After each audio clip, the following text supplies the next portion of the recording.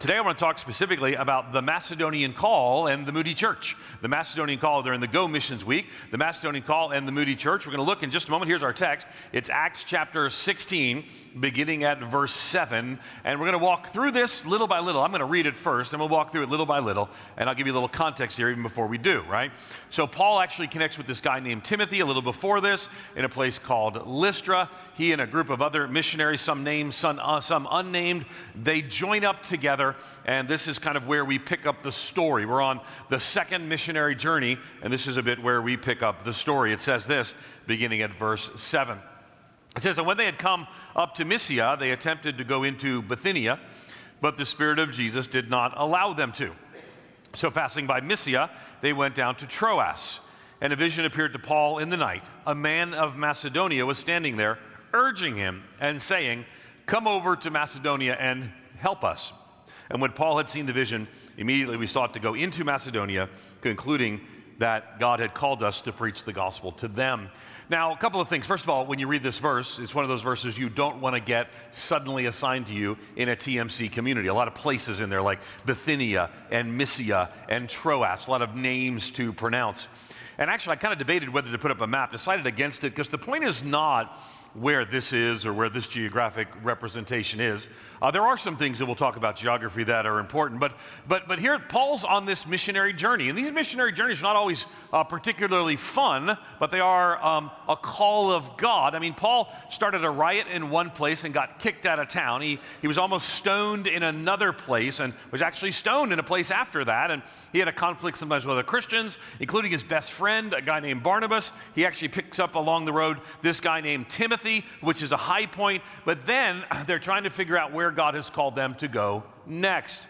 So they try to go into Asia. Now, actually, they're in Asia. There's parts of, sometimes Asia is called different things. They're in what's called Turkey today, and they're trying to figure out where to go. Should they go deeper into Asia? Maybe. It could go up to Mysia, which is nearby. Bithynia, also nearby. But there's a sense that they're unsure where to go. So they're going from this place that, they came up to Mysia, tried to go to Bithynia. Spirit of Jesus did not allow them to. Then they go to Mysia, down to Troas and Bithynia, all these places, and see, they almost seem like they're lost, and like a typical man, they won't ask for directions. So what's going on here, though, is that the situation is interrupted by a vision. Right? They're trying to go to Asia, then Bithynia. They seem to be struggling. Then the vision comes. And this is what the visionary Macedonian, right? This vision, this man from Macedonia says this. He says, "Come over to Macedonia and help us." Come over to Macedonia and help us. That's going to be our focus today. I'm going to talk about the Macedonian call and the Moody Church. Why? Because come over to Macedonia and help us is specifically a call to Paul, but the New Testament itself is actually a book about church planting and missions. And New Testament churches today should be breaking new ground through church planting. I love the theme of this missions conference, breaking new ground through church planting. Let me remind you again, the New Testament itself is a book about missions and church planting, and New Testament churches today should be breaking new ground through church planting. So what I'm going to do is I'm actually going to take that sentence word by word and walk through it. Come over to Macedonia and help us, just word by word. We're going to look at it and walk through it. 3 points we'll go through, breaking down section by section. First is, number one is come over. The Macedonian call in Moody Church, it begins with come over. Now, come over here literally meant crossing the Aegean Sea. So this is the body of water between what's mainly Turkey and then over into Greece. Now, this is not surprising to them, though. Come over is what they've been doing for a long time. Paul's not on his first missionary journey. He's on his second missionary journey. There's been coming and going, throughout Paul's life once he became a believer. We see this, right? Tied into the very Great Commission is the word go. Go, therefore, and make disciples of all nations. Or maybe as you're going, make disciples of all nations. There's this built-in expectation of coming and going that's contained in the gospel itself. So they're crossing over the Aegean Sea, come over, right? Which actually then leads to the first church started in Europe. This is actually right here. This moment, come over to Macedonia, would lead to the very first church starting in Europe. Now, we're a multicultural church. We have over 70 nationalities of birth represented here at the Moody Church. But what you've seen through the book of Acts is it starts in Asia, right? We know that Israel, they're in Asia. Then we actually have some interaction with an African, an Ethiopian eunuch, right? So we see Asia, then Africa impacted. And tradition says that Mark the evangelist actually goes to Egypt and begins to evangelize very early. So it goes to Asia, and then to Africa the gospel travels, or at least to an African, and then finally to Europe. So if you're of European descent, like I am, I'm of Irish descent, and I'm glad all of you got to celebrate our day recently. St. Patrick's Day, that is. But if you're of European descent, right, you're a little slow to the party, but you eventually do get to the party. The gospel is proclaimed in Europe in part because of this. So we think about this. This should not surprise us. This come over to Macedonia and help us should not surprise us, right? John 3:16, for God so loved the world, he sent his one and only son, that whoever would believe in him would not perish, right? John 3:16 is the gospel in miniature. God loved the world that he sent his one and only son. And at the end of the Gospel of John, it leads to John 20:21, where it says, as the Father has sent me, Jesus is speaking, as the Father has sent me, so send I you. By the way, when the apostles heard the Great Commission and the commissions of Jesus, here's what they did. They went and planted churches. So if they heard the commissions of Jesus, decided Jesus meant planting churches, maybe we too can break new ground through church planting. John 3:16 leads to John 20:21, which ultimately leads to Revelation 7:9. Revelation 7:9 reminds us that we are indeed called to go to all nations. So as Paul here has come over, crossing the Aegean Sea into the continent of Europe, where he'd spend most of his ministry and his evangelistic endeavor, we know part of the reason why. Because around the throne room forever is supposed to be people from Asia, and people from Africa, and people from Europe, and from South America, and from North America, and from around the world, even perhaps from Antarctica. Because why? Because Revelation 7:9 paints a beautiful picture. It says, after this I looked, and behold, a great multitude no one could number, from every nation. Now, nation here is the word ethne in the Greek. It doesn't refer to countries like Brazil is a country or like Finland is a country, but it refers to peoples, all different kinds of people, from every people, from all tribes and peoples and languages, standing before the throne and before the Lamb, clothed in white robes with palm branches in their hands. This sounds like an awesome long worship service because it goes on forever. But I don't want you to miss this, that people around the throne have not shed their ethnicity or their origins. Don't miss this, right? We can actually tell, we don't know how, but John writing Revelation says they're from all tribes and all peoples and all languages. So part of the reason we're engaged in church planting is so that the throne room might indeed be populated by men and women of every tongue, every tribe, and every nation. And we see a little taste of that when we gather together at Moody Church. 70 nations represented here. Some people say, Ed, I don't like a multicultural church. If you don't like a multicultural church, you're really going to hate heaven. Because that's not only a church, it goes on a long time. So gathered around the throne, men and women from every tongue, tribe, and nation. So John 3:16, God so loved the world. John 20:21, go, right? As the Father has sent me, so send I you, leads to the fact that there would indeed be men and women from every tongue, every tribe, and every nation. And that makes such a difference. Now, we look at the idea of part of our responsibility. John Piper, in his very helpful book, Let the Nations Be Glad, The Supremacy of God in Missions, put it this way. Therefore, the church, that's us, we're a part of that language. Therefore, the church is bound to engage with the Lord of glory in his cause. It is an unspeakable privilege to be caught up with him in the greatest movement in history, the ingathering of the elect from all tribes and tongues and peoples and nations. The New Testament is a book about missions and church plantings, right?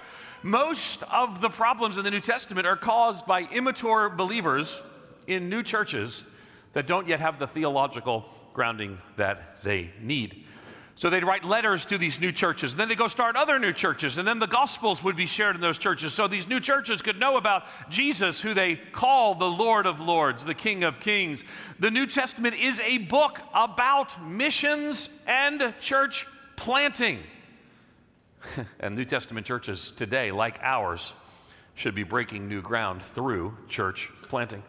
So we find this journey that they're on. Come over is the words that we hear. Now again, I'm not going to give you a full geography lesson. I thought about it, but here's the main thing you need to know, is that from this side of the world, what we today call Turkey, he crosses over into Macedonia. Now, it gives details about this a little later on. It says they were forbidden by the Holy Spirit to go into this place, or the Spirit of Jesus directed them not to. Now, we don't really know the details of what's going on there. We don't know how God sort of closed the door.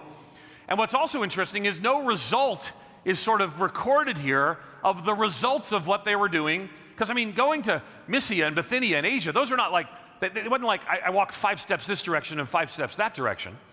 I mean, these were places they were ministering and more. And we don't have details, maybe because Luke, who writes the book of Acts, has not yet joined the group, so we don't have the details.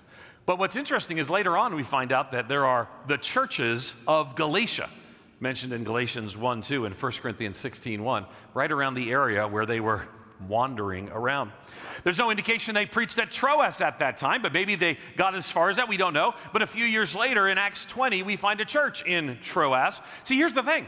Everywhere they went, they were planting new churches. It was normal that believers started new churches then, and it should be normal that Christians are involved in church planting now. That's why church planting, evangelism, and missions matters to us at the Moody Church. See, church planting produces and is produced by evangelism. We don't just go start new churches by taking Christians from other churches, right? We're involved in church planting because we want to evangelize into existence new churches. And our missionaries care about the church. We've gathered missionaries from around the world these 2 weeks of our missions conference, like Kalman and Anna Marie Dobos from Transworld Radio, right? They're remotely monitoring Europe's AM and shortwave broadcasts and why, and listening in on the frequency of high-power transmitters that beam the gospel throughout Europe and Russia and many Muslim countries. Why? So ultimately they'll share the gospel, and evangelized into existence will be new churches in those places. Or, related to our motorcycle project, Dan and Nancy Hudson, who've served in Peru and Papua New Guinea and now are in North Carolina building transportation vehicles for the harsh conditions of what we call the 1040 window, the place where the gospel has been reached and engaged at the least. See, the Global Outreach Committee at the Moody Church is even working now, thinking through ways that we can significantly increase our engagement in church planting, looking at church planting in Albania, looking at church planting in India, and here locally as well. So the story of Come Over is just the normative expression of Christianity, is that people, having been changed by the gospel, want others to know about the gospel. And as others know about the gospel, a new church is evangelized into existence. So the New Testament is a book of missions and church planting, and New Testament churches today, churches that follow the New Testament, should be breaking new ground through church planting. So again, that's the first point. Come over, 2 words. Let's make the second point a little shorter even, right? Just 1 word now. Come over and help. Come over to Macedonia and help, right? So what does that mean? What is the help here? See, help is an interesting thing because there's a lot of ways that we can and even should be of help. Missionaries do all kinds of things, and we've got missionaries here doing all kinds of things. Some people are serving the hurting. Some people are speaking into injustice around the world, as girls are often discarded in the global gender side. Some people are ministering around the world, speaking against and working to abolish sexual trafficking, human trafficking, and more. There's lots of ways that we can indeed be of help. But what's interesting is when the word help is used, and about half the time it's used in reference to the help of sharing the good news of the gospel, the act of God in salvation or some other salvific act, and the rest are kind of varied in their application. Don't want you to miss this, right? At the Moody Church, we're pretty unapologetic that the most important help you can give somebody is the good news of the gospel. Now, this goes back 150 years at our founding, as this church started as a Sunday school to reach poor kids. In a rough neighborhood, this once was a rough neighborhood. I know that may seem odd. There were these roving thugs of Scandinavians who were running around here causing problems. True story. And a guy named D.L. Moody said, we're going to minister to the poor. You can find pictures of him standing with poor children, the street urchins, if you will. And he said, we're going to minister to them. And then later on, he began to break ideas down that people before didn't want to minister to the poorest and the hurting. But he put, even as still stands on the side of our building, ever welcome in this house are strangers and the poor. So you used to have to pay rent to sit in those seats. For a very long time, centuries actually, Christians paid what's called pew rent. And you would come in and your family would sort of own this pew. Now, I know some of you actually think that you own those chairs. I remember one time early on, my family went and sat, and we didn't realize that the secret code for this seat is saved as you put them down. So we just sat there, and somebody gave us the most unhappy look ever. But I later got to appreciate Bill Birchie, and we stayed friends. Sorry to take in your seat that day. But the idea is that there was sort of a responsibility, but the poor couldn't afford it. So Moody said, no, ever welcome in this house are strangers and the poor. There's no pew rent. Everybody's welcome to sit in these seats. Now here, the help of the gospel is shared to the poor 150 years ago and to everybody 150 years later, so that men and women might hear and respond to the good news of the gospel. Now, don't miss this, because what's interesting is how they responded, right? It actually says that we concluded that we were supposed to preach to them.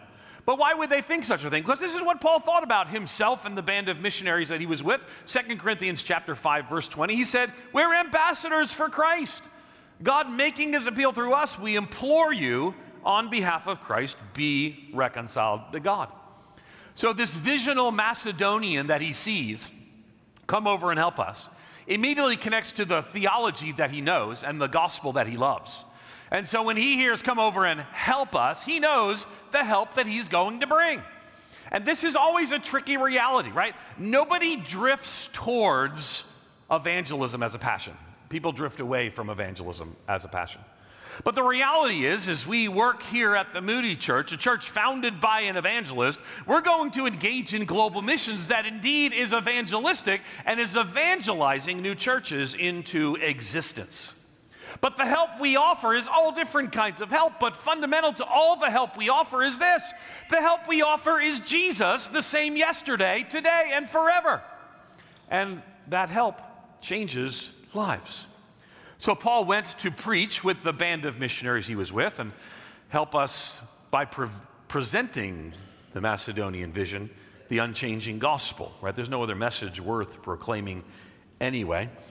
So what happens here? Well, actually, we find this out. In Acts chapter 16, verse 10, come over and help us, they heard. In Acts 16:10, it says, when Paul had seen the vision, immediately we sought to go into Macedonia, concluding that God had called us to preach the gospel to them. So one word, right, one verb in the whole sentence, right, in the middle of the sentence, come over, beginning that verbal idea, and help, the central verb, help us. So they hear the word help, and they think, oh, God's called us to preach the gospel to them. By the way, an interesting side fact is that you see the word we there for the first time. Luke doesn't mention it, but Luke, who wrote the book of Acts, joins the group right here. So we don't know how, when, or why, but Luke all of a sudden starts to say, we began to do these things. Everything before is they, and at this point it's we. But also don't miss this, right? That when Paul had received a vision of the Holy Spirit, the group together sat down and said, immediately we sought to go into Macedonia, we concluded that God had called us to preach the gospel to them. You see, this enterprise is not an solo enterprise, right? God told Paul, so let's all go. No. Even then they were saying, let's discern this together, and we immediately concluded that God had called us to preach the gospel to them. Can I just tell you how excited I am that our global outreach committee is actually doing this all the time, asking where should we go, to whom should we go, how can we proclaim the gospel to them? Building on, and this is the key, Matthew 16:18, Jesus says, I will build my church. So in the Pokot in Africa, in the Quechua in the highlands of Peru, the Iban in Malaysia, Jesus is still building his church. And we, thousands upon thousands of miles away, get to be a part of this privilege of evangelizing new churches into existence with the promise that Jesus says, I will build my church. And 2,000 years later, he still is. Now, it doesn't look like our church. They don't have buildings with the largest non-columned amphitheater in Chicagoland.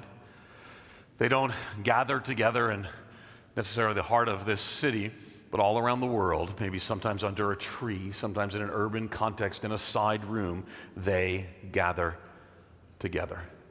Now, what's interesting here as well, come over and help, this is actually the beginning of the first church in Europe, as I've said. Macedonia is in Greece. Actually, even saying that, that's actually controversial today because there's a conflict in that region of the world about what Macedonia is today. But then it was certainly seen as part of Greece. And so Macedonia there, right, going to this place. And there was actually a town there that they go to, the group of missionaries go to, and it's called Philippi.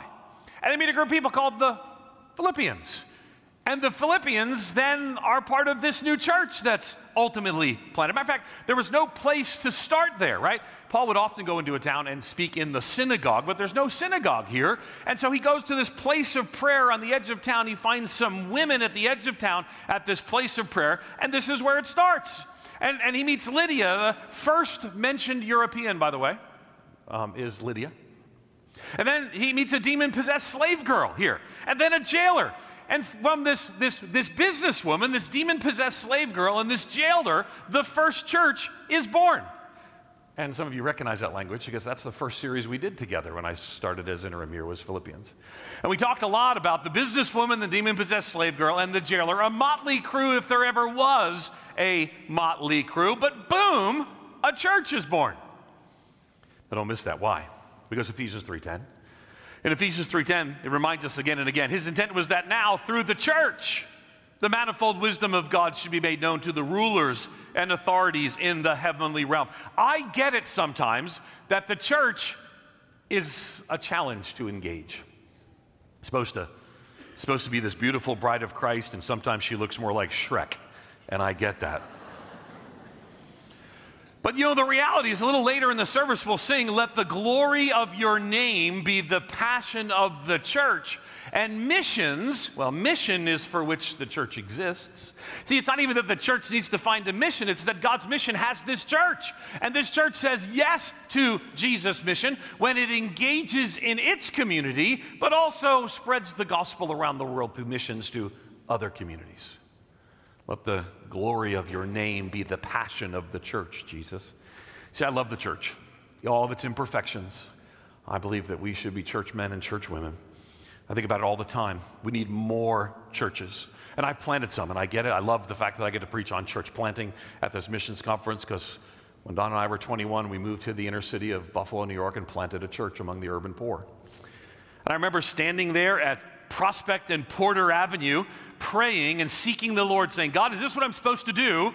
I had an undergraduate degree in biology and chemistry. I had no seminary. I took 2 religion courses from a school that was moving away from its biblical moorings. And there I stood saying, Lord, is this what I'm supposed to do? And in God's goodness and grace, I felt his prompting, come and plant my church, the Lord's church, here. So I responded to that moment, standing there at Prospect and Porter, looking around at the countless number of people who didn't know the Lord, who were left behind because Buffalo was the fastest shrinking city in America at that time, in the midst of the crack epidemic of the late 80s and the early 90s. And we moved there in 1988, Donna, my young bride, and me. And we said, God has called us to plant the church here. And I never got over the fact that we need more churches. See, the New Testament is a book about missions and church planting, and New Testament churches today, like the Moody Church, should be breaking new ground through church planting. That's the help of the gospel, evangelizing a new church into existence. Thirdly, and what I'm pretty sure is the shortest point ever preached at the Moody Church, is the word us. Just two letters in English. It's actually a dative case pronoun in the original language. It's actually not necessary in the text because it's implied, but nevertheless, Luke puts it there. This little dative case pronoun reminds us that people who don't know Jesus matter a whole lot to Jesus. I want you to miss that, right? Because this Macedonian man didn't know anything about Jesus yet. Come over and help us. But this little dative case pronoun reminds us that people who don't know Jesus matter a whole lot to Jesus. And ought to matter a whole lot to us. How can it not matter to us, a church named after evangelists? And it does. It needs to matter more for all of us. See, for some of you today, you need to hear the message and say, God's called me to church planting. You need to consider beginning a path that will lead you to plant a church. I don't know where, I don't know among whom. It might be on the other side of the world, it might be the other side of your block, but you need to be obedient to that call. For others, it's to be involved in church planting, either coming alongside the Global Outreach Committee or being involved in helping new churches plant in the Chicagoland area, or getting more involved in church planting around the world through our partnerships. This little dative case pronoun, the us, it's translated here, includes this important pronoun because lost people matter to Jesus. Now, why does this matter? Because it tells us this one small pronoun that people are important, and the purpose of the church is not simply to say we've arrived, but actually to live sent. And in doing so, the reality is this Macedonian man that he sees in the vision is seeking something, right? He says, come over to Macedonia and help us, Paul. We don't know the details of the vision. It actually doesn't say, was it like a dream vision? Or did he wake up and have a vision? We don't know. We don't know the details. Here's what we know. What we know is that lost people matter to God. And when we look around the world and we see people without Jesus, the first inclination of our heart should be, how do we get the gospel to them? And I will tell you, the most effective form of missions around the world that leads to conversions is the planting of new churches. But the reality is it takes some level of compassion to engage this way. I think, we all have favorite verses, and over time they sort of change. Probably the verse that's really kind of shook me in the last year or so is this passage in Matthew. We were going through Matthew, and I came to this passage, and I was kind of shook by it, and still remains so. Here's what it says. It says in Matthew chapter 9, verse 36, when he, that's Jesus here, when he saw the crowds, Jesus had compassion for them. Now, the word compassion in the original language doesn't translate well into English because it's so much more than, well, he kind of cared for them. He had this low-level concern for them, like we would when we're watching the television and we see an ad for some sort of rescue, some sort of help the poor, or even some level of compassion when we see an ad for the Humane Society. We have this compassion. But it's so much more than that in the original language. It has to do with something at the core of our being. It's in its most literal translation, we're moved in our bowels is literally what it means, but we don't translate it that way today. Because what it means, though, at the core of our being, something deep inside us, a punch to the gut, something that we can't move beyond, that this burden, this passion is deep in the core of who we are. So Jesus looked at the crowds and he had compassion for them because they were harassed and helpless. They were torn and thrown about, strong words, like sheep without a shepherd. Jesus cares for people who don't yet know him as shepherd. Like sheep without a shepherd, then he said to his disciples, he speaks to them, and he says, the harvest is plentiful, but the laborers are few. Therefore pray earnestly to the Lord of the harvest to send out laborers into his harvest. Now, here's what's fascinating. That's the end of chapter 9. And you know what he does in chapter 10? He sends them as laborers into the harvest.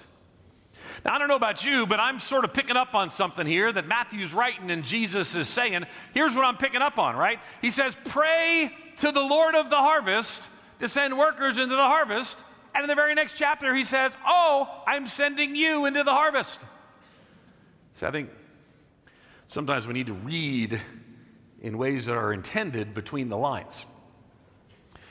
I have stood in my daughter's room. One of my 3 daughters is just a messy room keeper. And I've stood in her room and said, don't you think that teenagers should be able to keep their rooms clean? And I assure you, I was not speaking of random teenagers up and down our block. I was speaking of her in a way that she immediately picked up. And I think, too, when Jesus says to pray to the Lord of the harvest to send workers, to send laborers into his harvest field, that he's talking to about us. And we do that as we pray. Pray to the Lord of the harvest to send workers. We pray for our missionaries. We do that as we give. We're sending resources to greater gospel impact around the world. And we do that as we go. And I would say to you that the time for us to go is the time in obedience to the Lord Jesus Christ.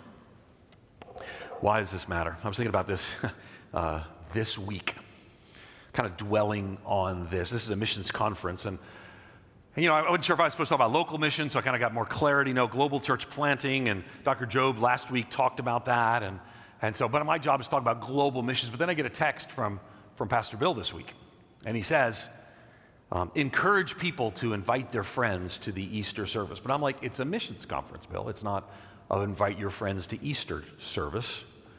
And I thought to myself, I could say, so who's your man from Macedonia?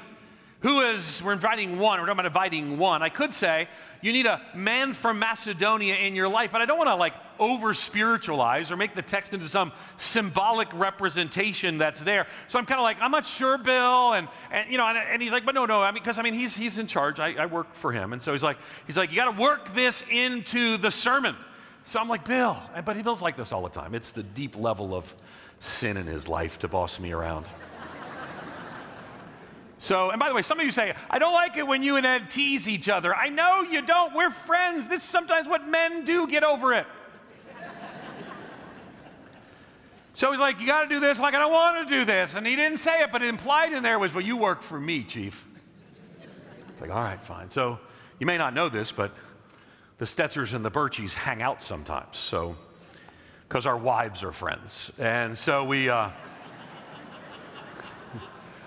Carme's awesome. Donna's even more awesome. When you meet Carme, Bill's wife, you'll understand that there is goodness in that household. So we're hanging out at dinner Friday night. True story, right? We're hanging out at dinner Friday night. Yeah, it's a true story. Don't nod like you don't know. We're hanging out at dinner Friday night. So we go to dinner Friday night and with Donna and Carme. And then afterwards, it's time. I'm actually staying downtown because I'm doing something for Moody Radio where I have a show on Saturday. So I'm staying overnight at a hotel. And so it's time to go. And so Bill and Carme said, we'll take Donna home. And so they drop me, true story, they drop me at a 7-Eleven. Good luck, go get an Uber. So I do get an Uber, right? Let me show you. This is my Uber driver. Nicola is his name. So this is him right here.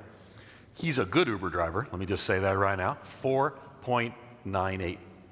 By the way, I asked his permission to share this, and he may indeed be here today because of our conversation last night. If you are, welcome.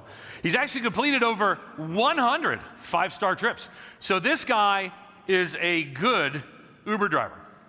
Now, one of the things I've learned over time is that God sometimes uses the life of the pastor to communicate something to the people. So keeping in mind that Bill is like, if you could just emphasize everyone bringing somebody, who's your one person to bring? And I'm like, well, I really can't make it theologically responsible to say everyone needs a man from Macedonia because not everyone gets a vision or else it may be. But then they dropped me off at the 7-Eleven back here. Here it is. And guess what? Nicola is a man from Macedonia. It's like a true story, right? I have not met anyone from Macedonia in 15 years, I think. And the Birchies dropped me off at a 7-Eleven where I head back to my hotel in Uber. And my Uber driver, I get in, and he's got a little bit of an accent. So I say, so where are you from? He says, I'm from Macedonia. I'm like, okay, Lord, I'll tell them to invite their friends on Easter.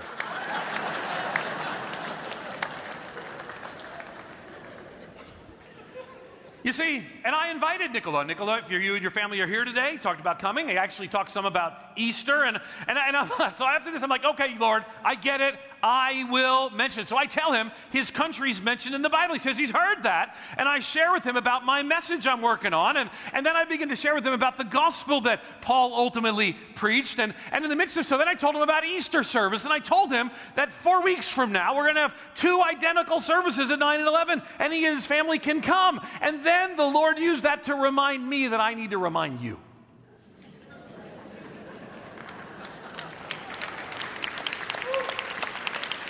to invite some people because God has placed you in proximity to people. And you may not have a vision of a man from Macedonia, and then God may not slap you upside the head with a Uber driver from Macedonia.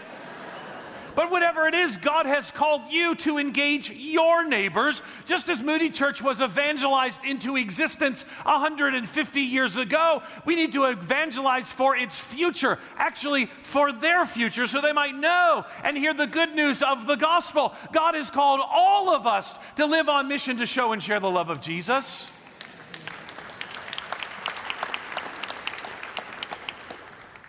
And by the way, to invite one means you're going to have to invite about 10. To get one to come. See, there'll be challenges, there'll be inconveniences. Some of you are like, 9 and 11, I'm not sure what I'm going to do. Well, I know what you're going to do. The people who love Jesus will be here at 9. And we'll see the rest of you at 11. But here's the deal. Paul had this vision of a man from Macedonia that reminds us of the central need. Come over and help us. Lost people matter to God. Us. The us out there needs to be contacted by those of us who are in here. Not just physically in a building, but in the body of Christ living on mission. So here's the deal. We need more missions in church planting at Moody Church. We do. That's why we're gathering together here. We need you on mission. We can't name the name of Jesus Christ and not join the mission of Jesus Christ. We can't sing about how much we love him, that the glory of your name be the passion of the church, and not ultimately be sharing about him. We need the gospel a greater focus in all of our lives. That simple sentence, come over and help us, should speak to our hearts 2,000 years after it was uttered and written. But we need a heart of compassion like Jesus had. That depth of burdened compassion. And that's what I'm asking you to have today. I'm asking you to have a depth of burdened compassion for people around the world who don't know Jesus, for people in Nigeria that we've spoken of, for people in the 1040 window, predominantly Muslim, who don't know the good news of the gospel, for people in Russia that we've mentioned, or Albania that once had religious place and religious focus and now has lost much of that, and the gospel needs to be preached and proclaimed again. My invitation to you is that you might hear the words of this visional Macedonian, come over and help us. And you might ask how globally and locally you might bring the help of the gospel. Would you pray with me? Father, we acknowledge today that by your grace and your goodness you've redeemed us and called us by name. And Lord, we acknowledge today that the call on our lives is to share the help of the gospel. As we gather this week to speak about evangelizing into existence churches around the world, and sustaining an evangelistic passion at this church.